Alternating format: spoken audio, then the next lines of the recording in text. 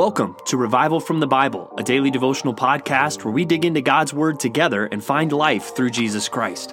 My name is Ben Blakey, and it's Friday, the 18th of September, 2020. What is it about the wise?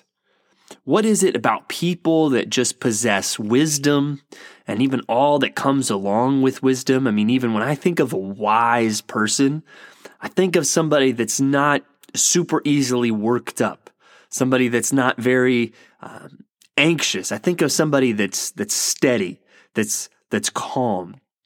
Why is it? Why are the wise that way?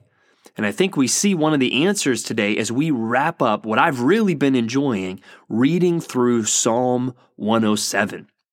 And if you look at the last verse there, Psalm 107:43, it says, "Whoever is wise, let him attend to these things.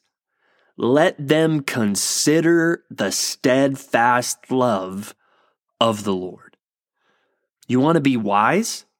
Then you need to consider, which I love even that word, even in English. It has this idea of it's not just thinking, it's kind of a strong thinking, to think about something in a deeper way, to look at it from several angles. Let us consider the steadfast love of the Lord. And even like I said, the wise, they always strike me as steady people.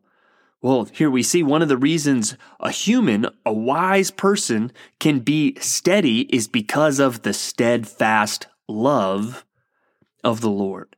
And if we are wise, we will consider that.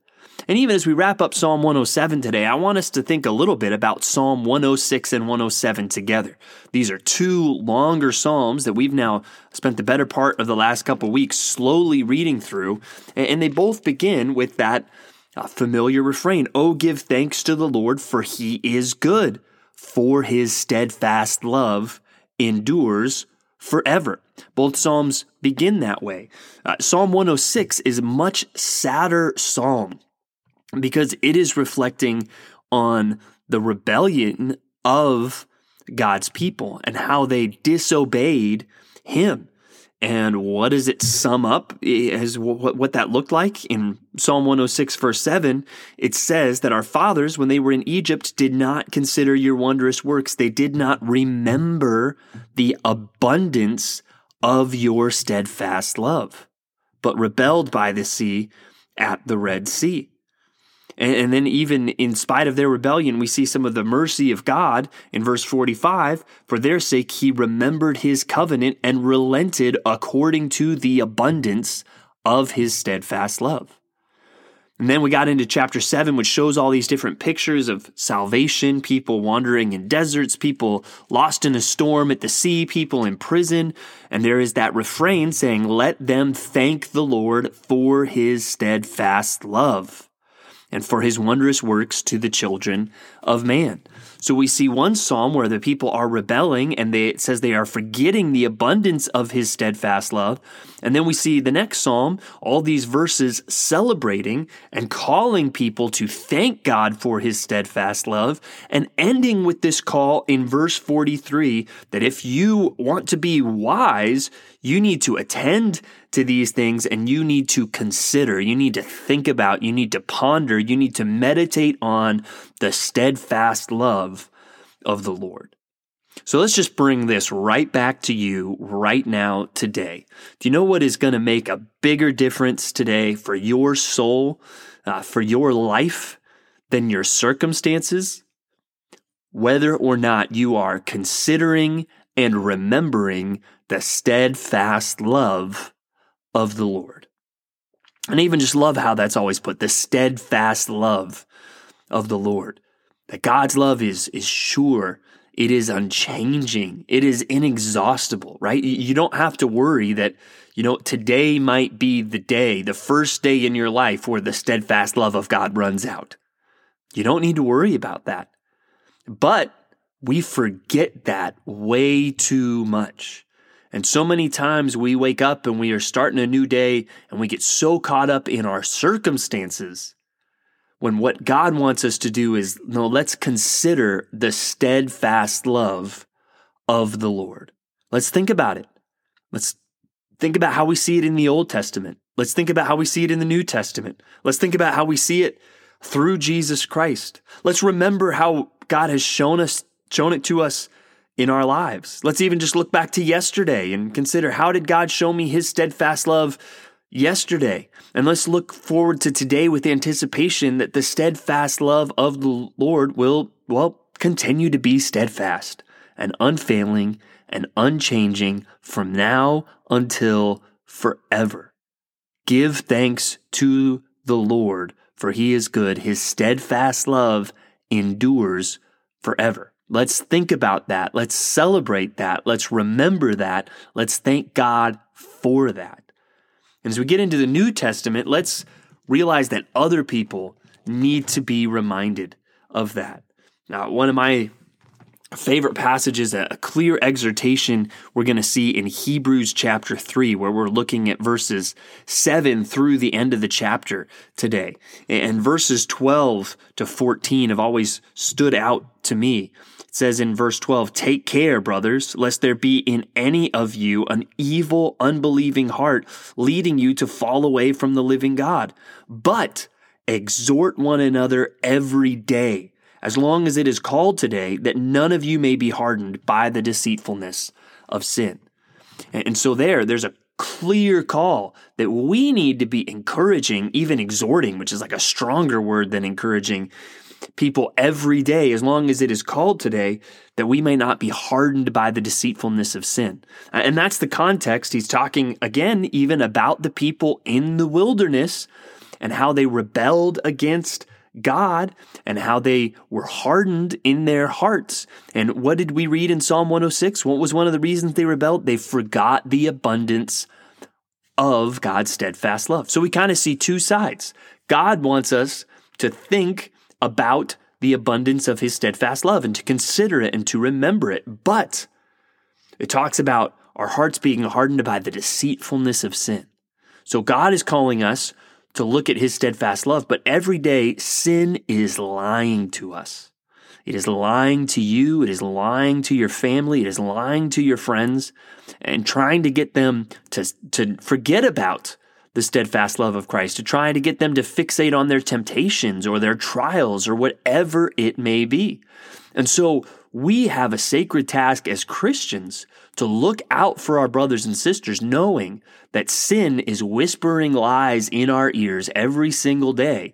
And we need to remind each other of the steadfast love of the Lord and to encourage one another and to remind each other, hey, sin is lying to you today, but God is true and his love is steadfast.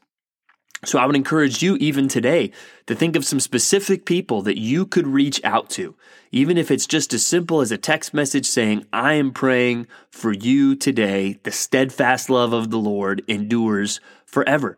And who do you need to reach out to and encourage? Because if you have a small group at the church or you have friends that are believers, guess what? Sin is lying to them today. Sin is trying to get their attention off of the steadfast love of the Lord.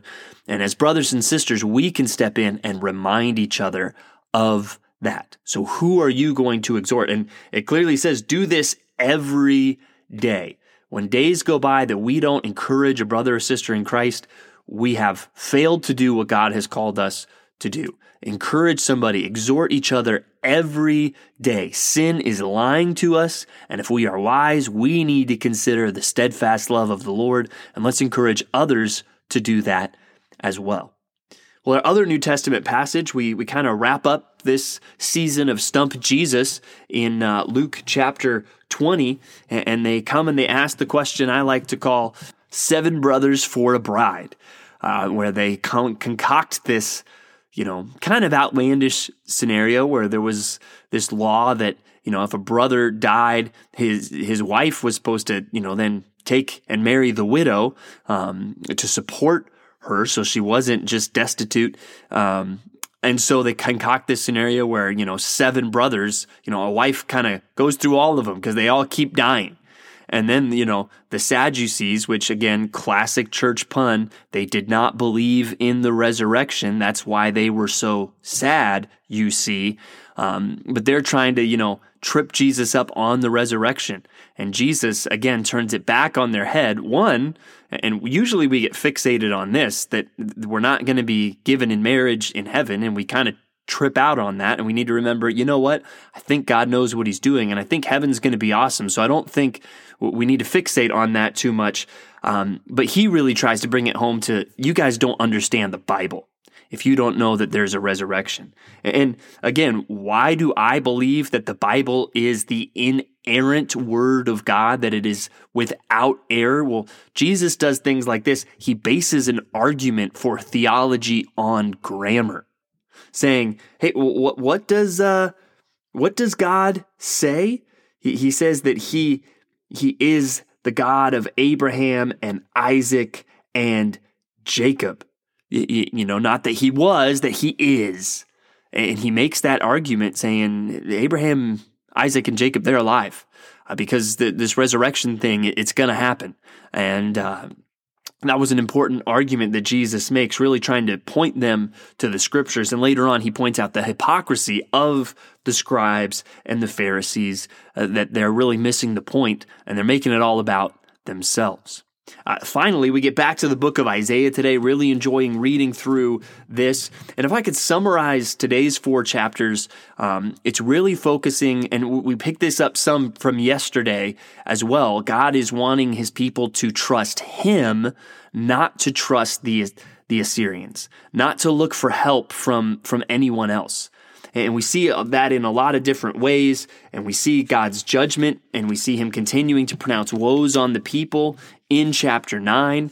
And then we also see in chapter 10, he's, not only should you not be trusting Assyria, I'm going to judge Assyria because they got arrogant, and I brought them in as a tool of my wrath, but they thought it was all about them. And there's that very powerful image in chapter 10, verse 15, where God says, shall the axe boast over him who hews with it?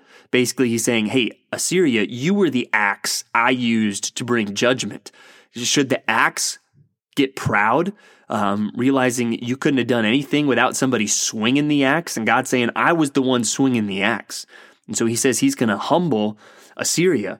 But we even see there that God predicts a future day where not the people will do what he says, where they will trust God instead of anyone else. And you see that in chapter 10, verse 20, where it says, in that day, the remnant of Israel and the survivors of the house of Jacob will no more lean on him who struck them, referring to the Assyrians, but will lean on God, the Holy One of Israel, in truth.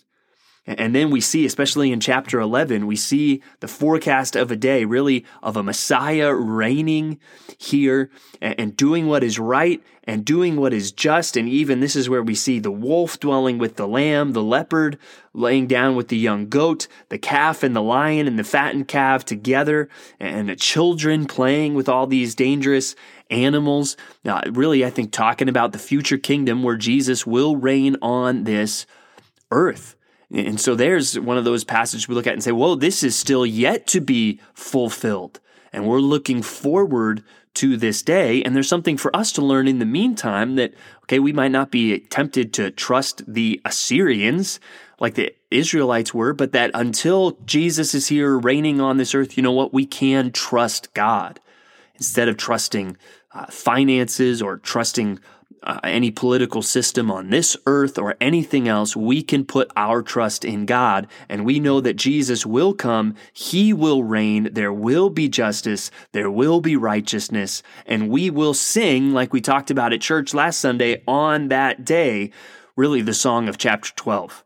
And maybe that's a good song for you to just pray in anticipation of the day when Christ will return. But until then, one thing we can be absolutely sure of is we will never see the end of his steadfast love. So let's think about that today, and I want to encourage you to encourage somebody else with that today as well. Thank you for digging into God's Word with me today on Revival from the Bible. For more resources, check out revivalfromthebible.com. To learn more about Compass Bible Church Treasure Valley, go to compassbible.tv. The grace of our Lord Jesus Christ be with you.